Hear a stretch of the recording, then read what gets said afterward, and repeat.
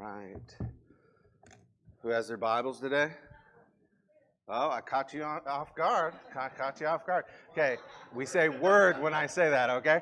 Who has their Bibles today? Amen, amen, amen. Turn, if you would, to John chapter 1.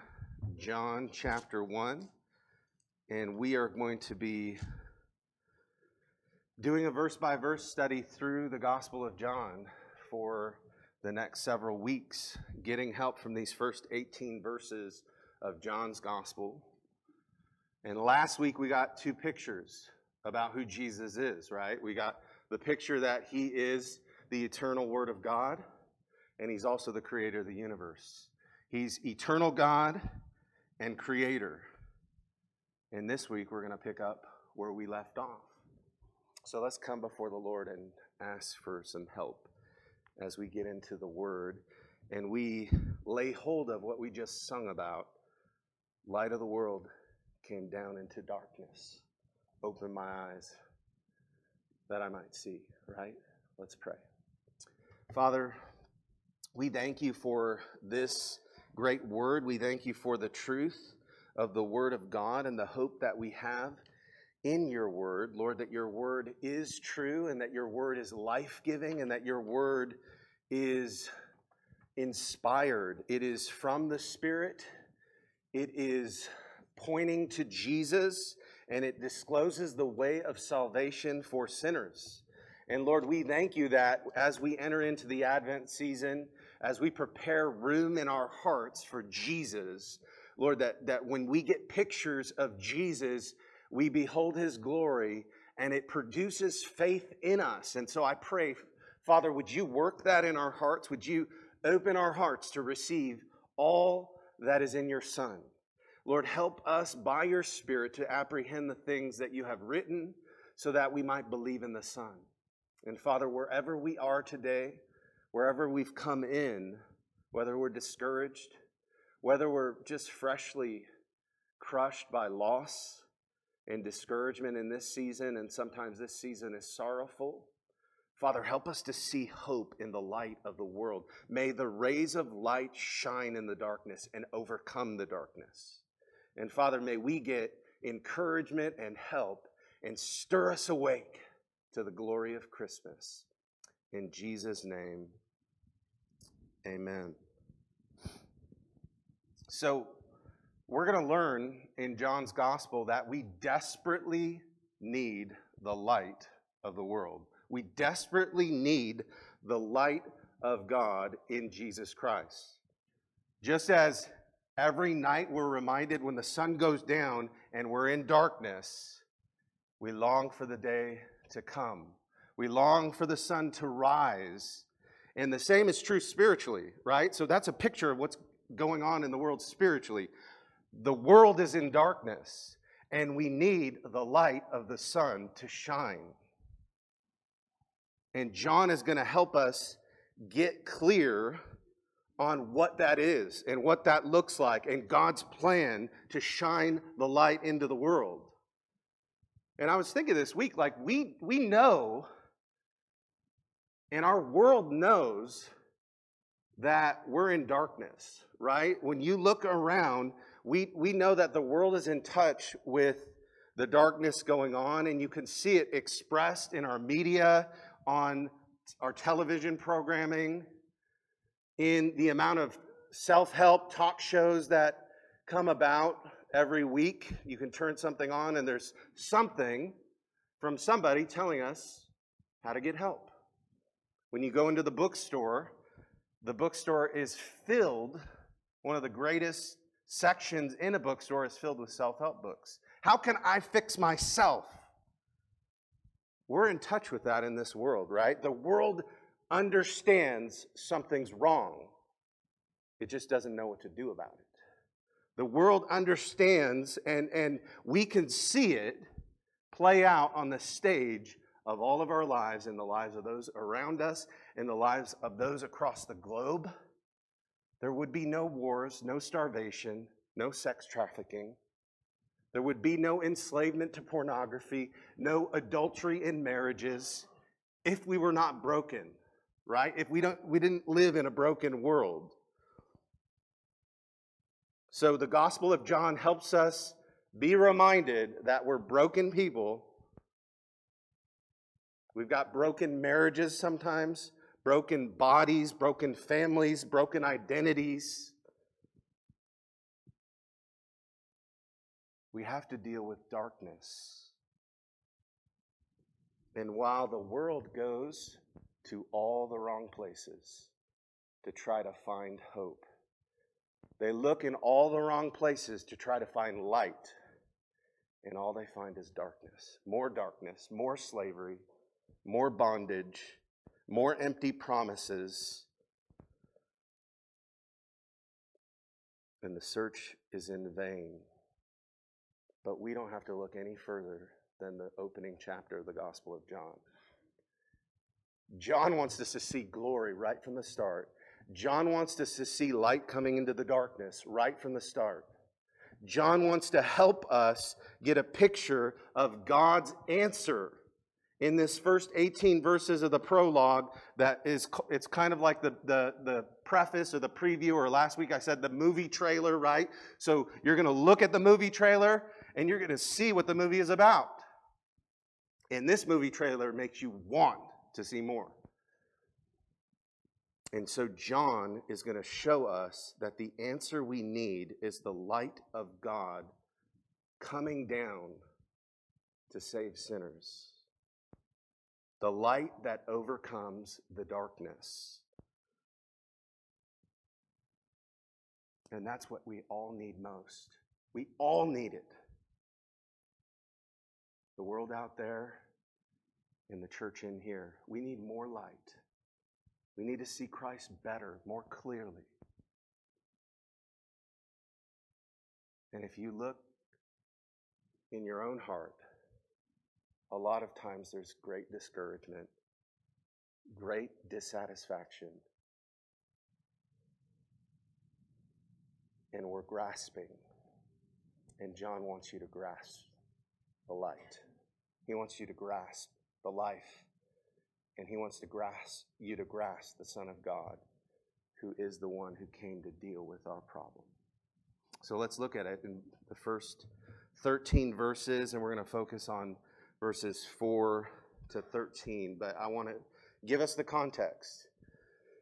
Verse 1, in the beginning was the Word, and the Word was with God, and the Word was God. He was in the beginning with God. All things were made through him, and without him was not anything made that was made. In him was life, and the life was the light of men.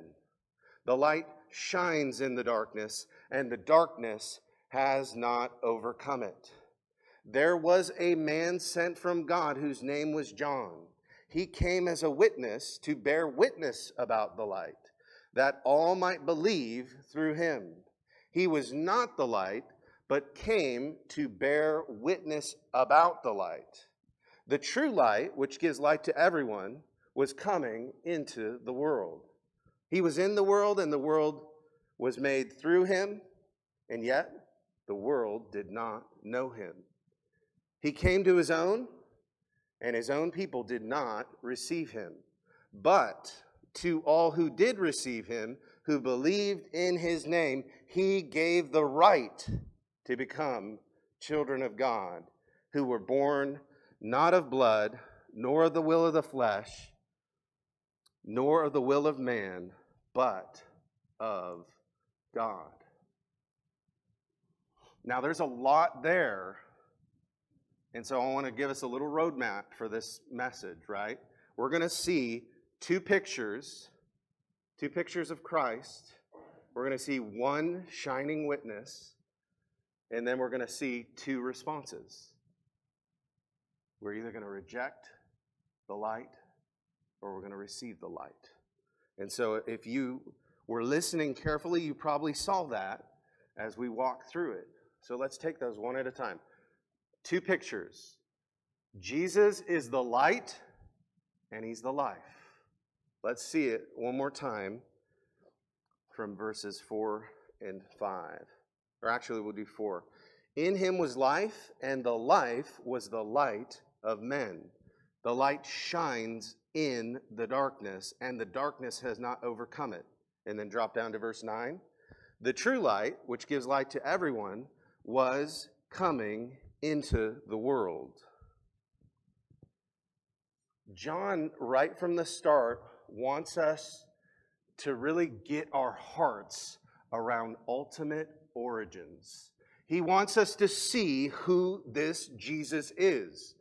That's why we talked about the eternal God and the Creator last week. And this is going to pick up an aspect of the reality that Jesus is the Word who created all things, right? All things were made through Him, and by Him was nothing made that was made.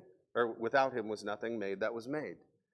Jesus is the source of all life and all physical reality. And He's also the source of all spiritual life, right? And you can see that plainly in this passage, right? You can see Him as the maker of all things. All things were made through Him. And verse 4, in Him was life. Have you thought about that? In Him was life. That means the fact that you are alive is due to Jesus. The fact that there is life coursing through you is due to Jesus. The fact that there's life in this world, right? Genesis 1:1, in the beginning, God created the heavens and the earth was without form and void, and darkness was over the face of the deep, and the Spirit hovered, right? And then the Lord said, let there be light. And then the creation count unfolds, and living things are made by the very word of God, because in Him was life. Right? Far cry from what the evolutionists will tell us, that the universe popped into existence out of nothing, life appeared out of nothing, and lightning struck some primordial soup, and the building blocks of life began. No, in the beginning was the Word, and the Word was with God, and the Word was God, and all things were made through Him, and in Him was life. That's where life came from. The origin of the universe and life itself cries out for a creator, and John in his gospel is telling you it is Jesus. That's why He's glorious. So if He made the heavens and the earth and gives us life and sustains life, there's a great security in knowing that the maker of heaven and earth condescended to become flesh, right? And the Word became flesh and dwelt among us, verse 14 says. And we have seen His glory. The glory is of the only Son from the Father, full of grace and truth. This is who Jesus is. Everything was made through Him, and everything is sustained through Him. Last week I quoted Colossians 1:15 and following, and I think it's worth repeating. Let's just hear again who this Jesus is. He is the image of the invisible God, the firstborn of all creation. For by Him all things were created in heaven and on earth, visible and invisible, whether thrones or dominions or rulers or authorities. All things were created through Him and for Him, and He is before all things, and in Him all things hold together. That's who comes to us at Christmas. That's who entered the world. That's what we're talking about when we say the light of the world has come, right? Into our darkness. Is it any wonder that the first 3 verses of Genesis remind us about the creative act of God's Word speaking, and the very first thing that was created was light?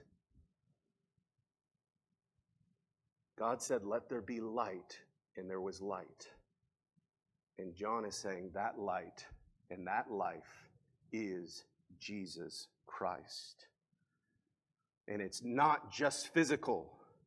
It's not just the physical bodies, right? We're going to get resurrected if we're in Christ. So God cares about your physical bodies. He cares about your health. He cares about your struggles. He cares about your pains. He cares about your chronic illnesses.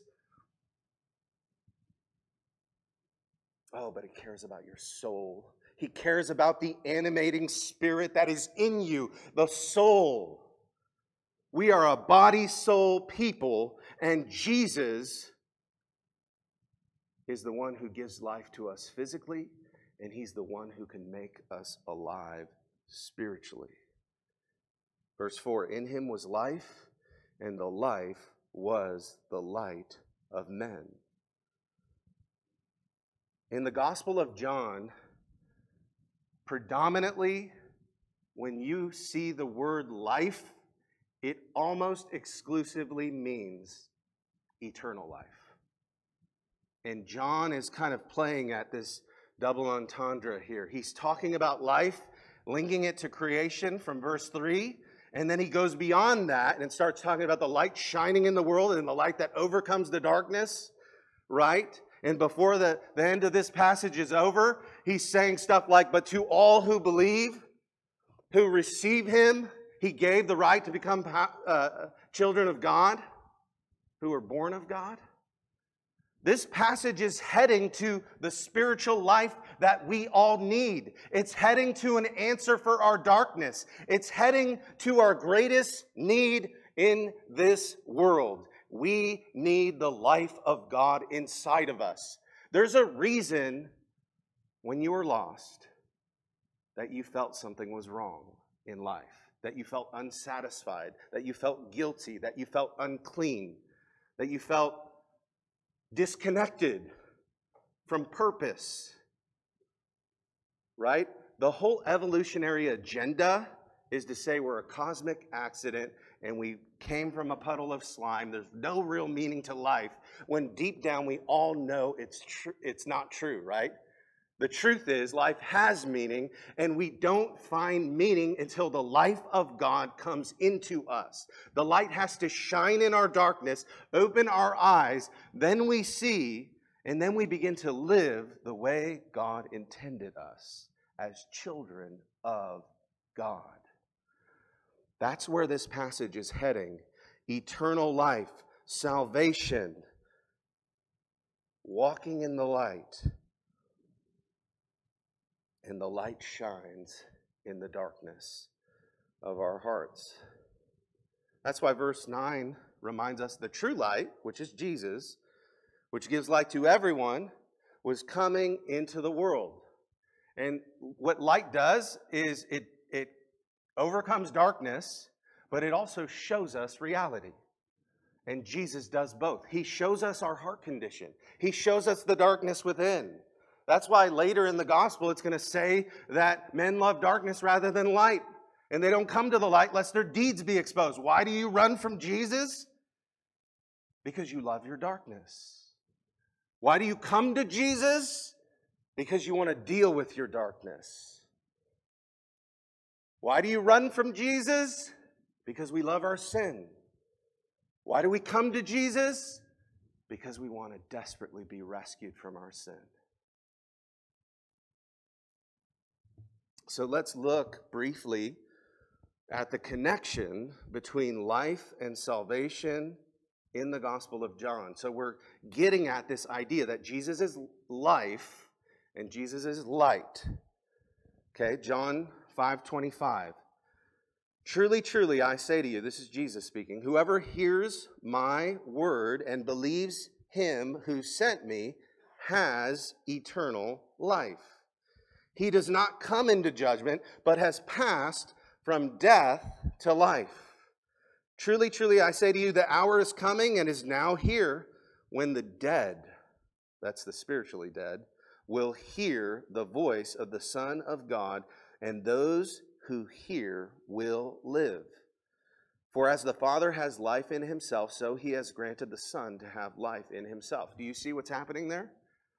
The Son has been granted to have life in Himself, and the way to get that life is to hear the voice of the Son of God in the Scriptures speaking to you about who He is and that you believe that he's the one sent to bring eternal life by the Father, when you believe that, you get life. You pass from death to life. You pass from bondage to sin to freedom in Christ. You pass from being alienated from God to becoming part of his family.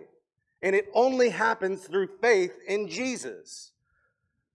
But you must hear and you must open your eyes so that you see. And the Father has life in himself, and he's granted life in the Son. John 10:10. The thief comes only to steal and kill and destroy. I came that they may have life and have it abundantly. So what's Jesus saying? He's saying, I'm life. I give abundant life. The devil, who's the thief, comes to steal, rob, kill, and destroy. He wants to steal your joy. He wants to kill you. He wants you dead and in hell under the judgment of God. Jesus came to bring life. Jesus came not just to bring life where you're kind of eking by, but abundant life that springs up within, that gives you peace even in hard times, that gives you purpose when there is no purpose without him, that helps you rise above the lies that are in this world that'll tell you that you're a grown-up germ,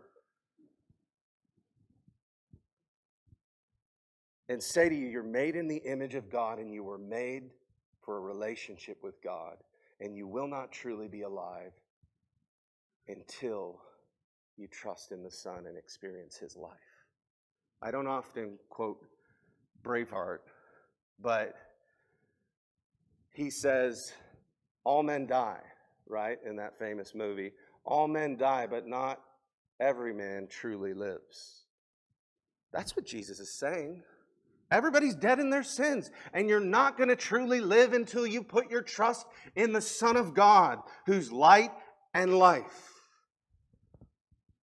That's the testimony of this gospel. That's the testimony of this prologue, this first 18 verses. And it's everywhere in the Gospel of John. Right?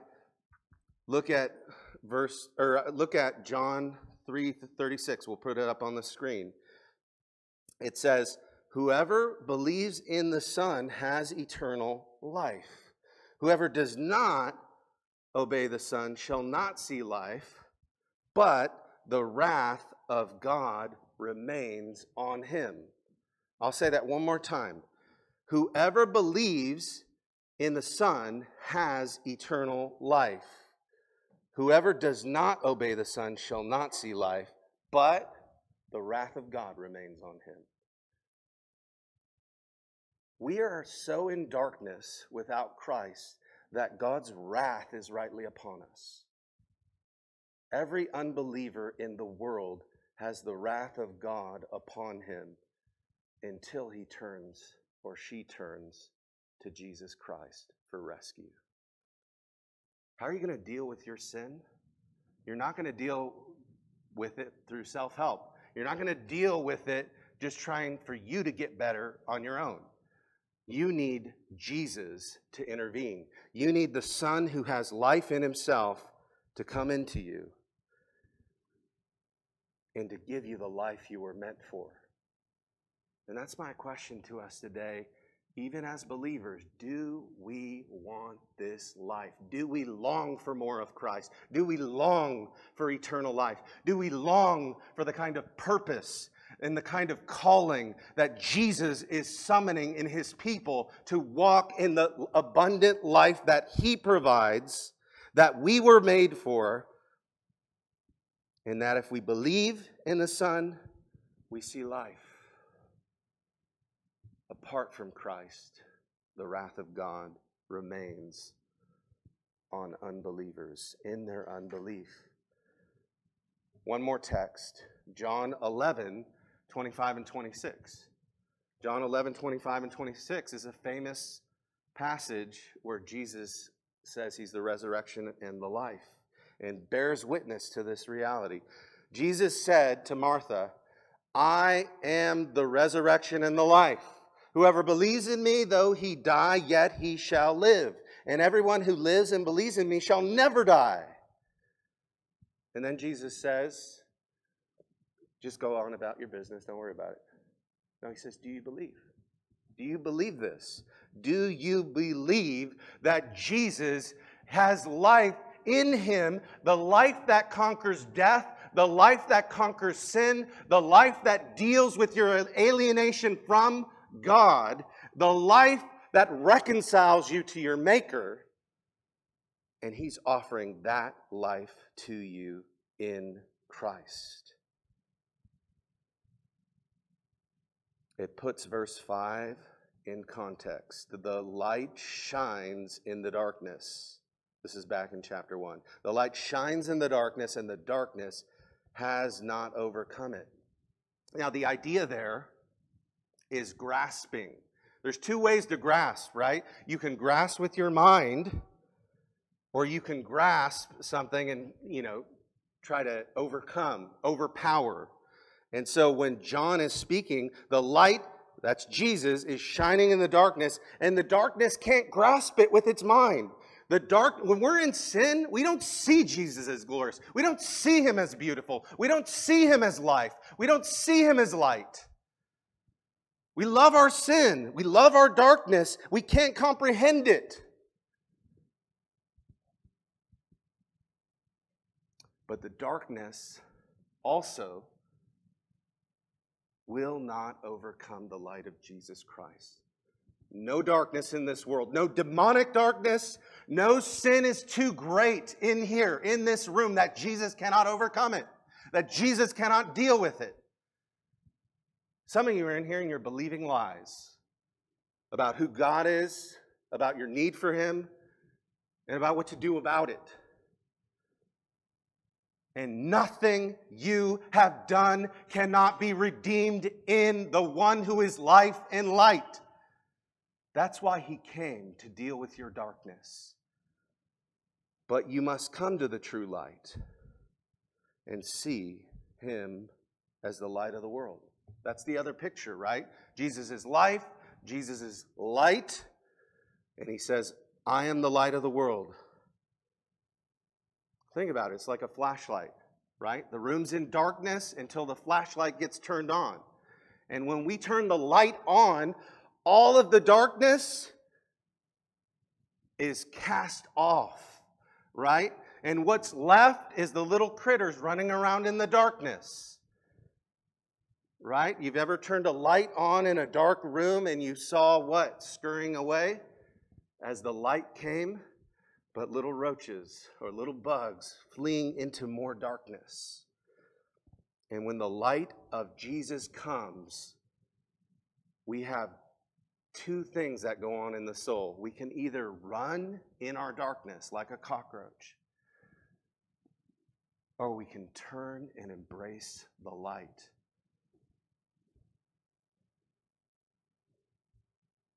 Have you ever had your eyes shut so long that it was like when you opened them, it was hard to adjust to the light?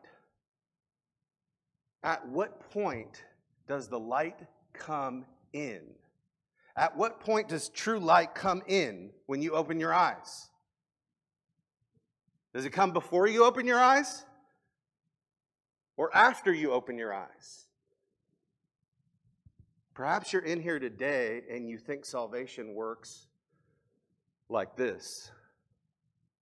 The light is just going to come through my eyelids. And Jesus is saying, open your eyes and look at me.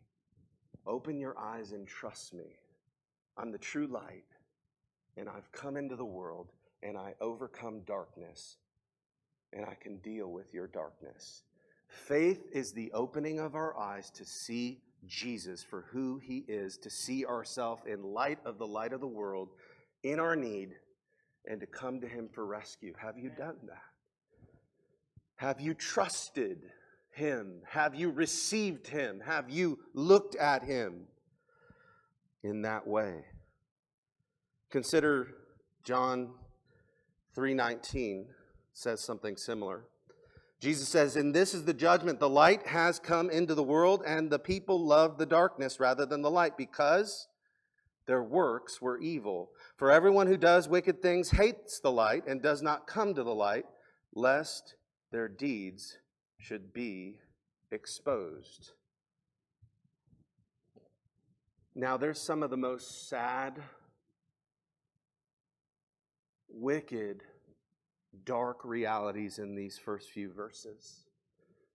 Because the light does come, and the light has come, but the world did not know him.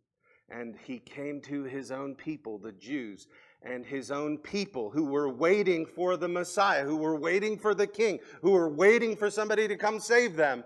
When he came, they did not receive him. But instead, the majority of people reject Jesus and run and scurry back into the darkness. And what a mistake it is to run into darkness to try to fix yourself and to fix your heart. John promises us so much more. Jesus is so much better. The light is so much more glorious. The light is so much more amazing. The light is so much more pure and unadulterated and life-giving and freeing and soul-stirring and heart-gripping and life-transforming. It's what we need. We need Christmas to break into our hearts afresh and say, "Glory, hallelujah. The Lord has come," rather than fleeing back to our roach motels. Listen to the words of the famous 19th century preacher J.C. Ryle as he spoke about Jesus being the light of the world. I can't do better than this. "Christ is to the souls of men what the sun is to the world. He's the center and source of all spiritual light, warmth, life, health, growth, beauty, fertility. Like the sun, he shines for the common benefit of all mankind, for high and for low, for rich and for poor, for Jew and for Greek. Like the sun, he is free to all. All may look at him and drink health out of his light. If millions of mankind were made to dwell in underground caves or to bandage their eyes, their darkness would be their own fault and not the fault of the sun. So likewise, if millions of men and women love their spiritual darkness rather than light, the blame must be laid on their own hearts and not in Christ, because their foolish hearts were darkened. But whether men see it or not, Christ is the true sun and the light of the world, and there is no other light for sinners except the Lord Jesus Christ."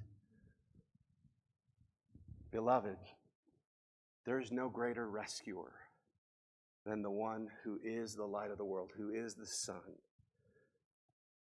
And may he draw you to himself this Christmas season. May he draw you to himself in the midst of discouragement. May he draw you to himself in the midst of pain. May he draw you to himself in his light in the midst of sorrow. May he draw you to himself when you're afraid. May he draw you to himself when you feel like living in sin. May he draw you to himself so that you would see the sweet sunbeams breaking over you afresh. And like the plants of the earth, you would flourish and grow. That's what you were meant for. Okay, the points are going to get shorter. So point number 1 was 2 pictures, light and life in Christ. Point number 2 is we have a true witness to the light. Look at verse 6. "There was a man sent from God whose name was John. He came as a witness to bear witness about the light, that all may believe through him. He was not the light, but came to bear witness about the light." So now we get introduced to John. And many of us might assume it's talking about the author of the gospel. But this is not John the Evangelist or John the Beloved. This is John the Baptist. John the Baptist is this sort of transitional figure in the New Testament. He represents the end of the Old Testament age. He represents the last Old Testament prophet and the pointing to the one who would come, the prophet of all prophets, the Son of God, the King who would come like David, the one who would come as Messiah, the rescuer of Israel, and the one who would save the lost sheep of the house of Israel, and more than that, the one who would be light to the Gentiles. John bears witness. His job is to point to Jesus as a witness, right? We see that right here in the verse 6. There was a man, he was sent from God. He was set apart as a prophet from God. His name was John. Verse 7, and he came as a witness. That's who John is. That's his mission, to be a witness for Jesus, right? Johnny Cash was the man in black. John the Baptist was the man sent from God to bear witness about Jesus. Okay? That's who he is. That's his role. And as the chapter unfolds, we learn something about the identity, because the verses I read, you still don't know it's John the Baptist. Look at verse 32. Just drop down a little bit in the chapter. And John bore witness. I saw the Spirit descend from heaven like a dove, and it remained on him. I myself did not know him, but he who sent me to baptize with water, John the Baptist, said to me, he on whom you see the Spirit descend and remain, this is he who baptizes with the Holy Spirit. That's Jesus. Jesus brings the Spirit.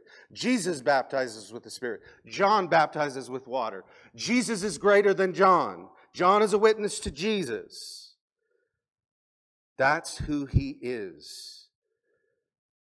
Because his job was to point to Jesus Christ like a witness coming into a courtroom. You know what a witness is in a court of law? It's a witness presents evidence. A witness builds a case. A witness presents testimony to either verify something, cross-examine something. But when it comes to Jesus, John is bringing evidence about the identity of Jesus as the Messiah and the King and the Lord of all. What glorious things are afoot for the people of God. Is that not our message? Is that not our call? Is that not our task? Is that not the Christian mission? To point to Jesus? Are we not called witnesses in Acts chapter 1 and verse 8? And they were told to wait for the Holy Spirit who would come on them with power so that they could be witnesses and bear witness in Jerusalem and Judea and Samaria and to the ends of the earth. So while John's unique prophetic witness was pointing forward, our witness is pointing back to what Jesus did. John was announcing his coming and preparing the way. He was saying, people get ready, Jesus is coming. We say, people get ready, Jesus has come. Prepare him room in your heart. The King has come. You can either reject him as Lord and perish forever, or you can receive him as your King and experience the joy of everlasting life and forgiveness of sins and the real life you were meant for. Beloved, don't settle for anything less than King Jesus. He's glorious. He's life-giving. He's hope-giving. And you can have more joy with Jesus than anywhere else in the world without him. You can have more help in a time of crisis with Jesus than anywhere else in the world without him. So John reminds us just what our role is. Verse 15 says it another way. John bore witness about him and cried out, this was he of whom I said, he who comes after me ranks before me because he was before me. So John is saying, listen, like Jesus outranks me. I'm like, a sergeant. He's like the sergeant major, okay? Like when Jesus comes, it's my time to decrease. He's going to increase. John's ministry was always deferential to Jesus. He was always submitting himself to the coming of Jesus. He was not about self-aggrandizement. He was not about his own reputation. He was willing to be beheaded for the sake of Jesus. And that's exactly what would happen. And even when Jesus gets popularity and grows in the notice of the masses, John says to his disciples, he must increase and I must decrease. And I have seen and borne witness, verse 34 says, that this is the Son of God. Verse 29 says, the next day he saw Jesus coming towards him and said, behold, the Lamb of God who takes away the sin of the world. What's John's message but to point to the Lamb of God? What's John's message but to bear witness to the Son? What's John's message but to call people to repentance? In Matthew chapter 3 and verse 1, we find out what he says in these same kind of scenarios. All of the Gospels have John prominently featured early on.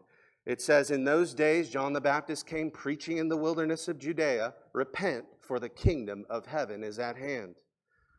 For this is he who was spoken of by the prophet Isaiah when he said, the voice of one crying in the wilderness, prepare the way of the Lord. People get ready.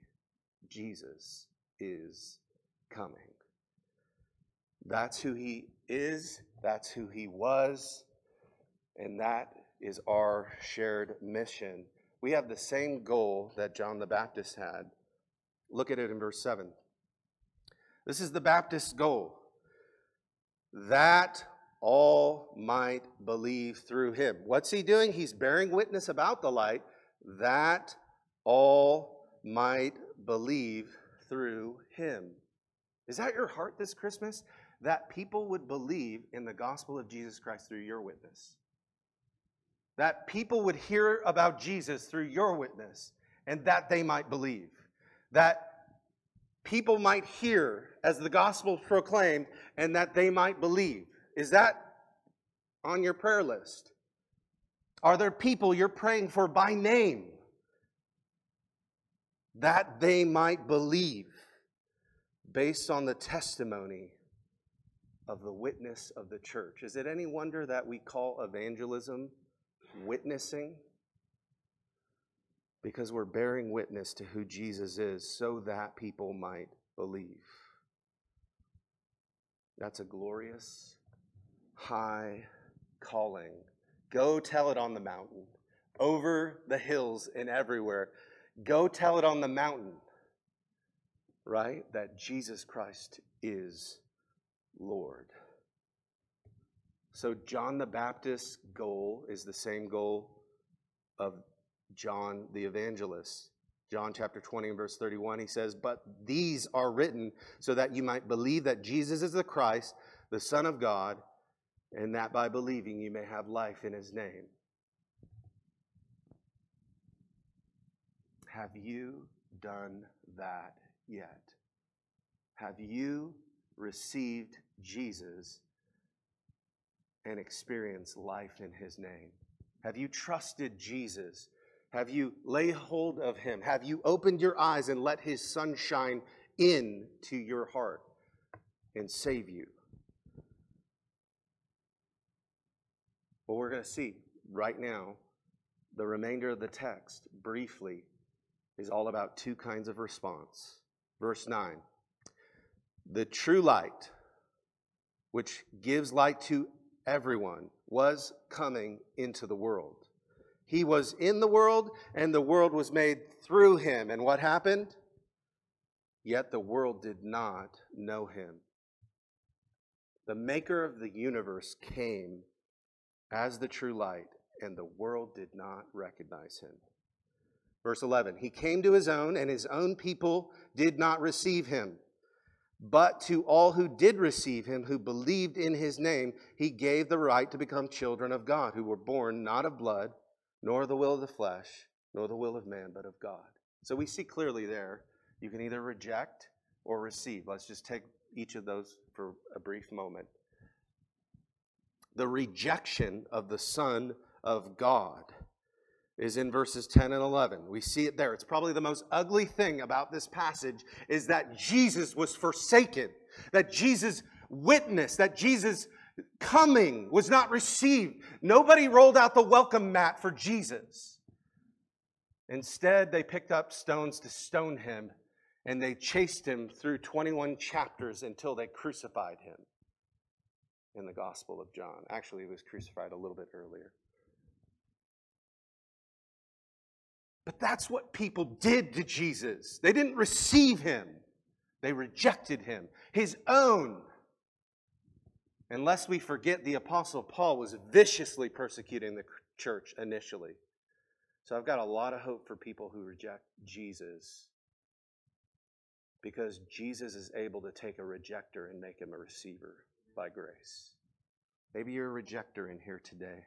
Maybe you've heard a lot about Jesus. You've been raised in the church. You've been thinking a lot about these things your whole life, but you've not really thought about what it means to reject the Son of God. And we all know what rejection is like, right? We all know that experience. Maybe there's rejection experience when you're the last person picked on the team sporting event, or when you muster up the courage to ask out a pretty girl and she says no. Or when you are in the midst of marital strife and your spouse walks out on you and says it's over and you're rejected.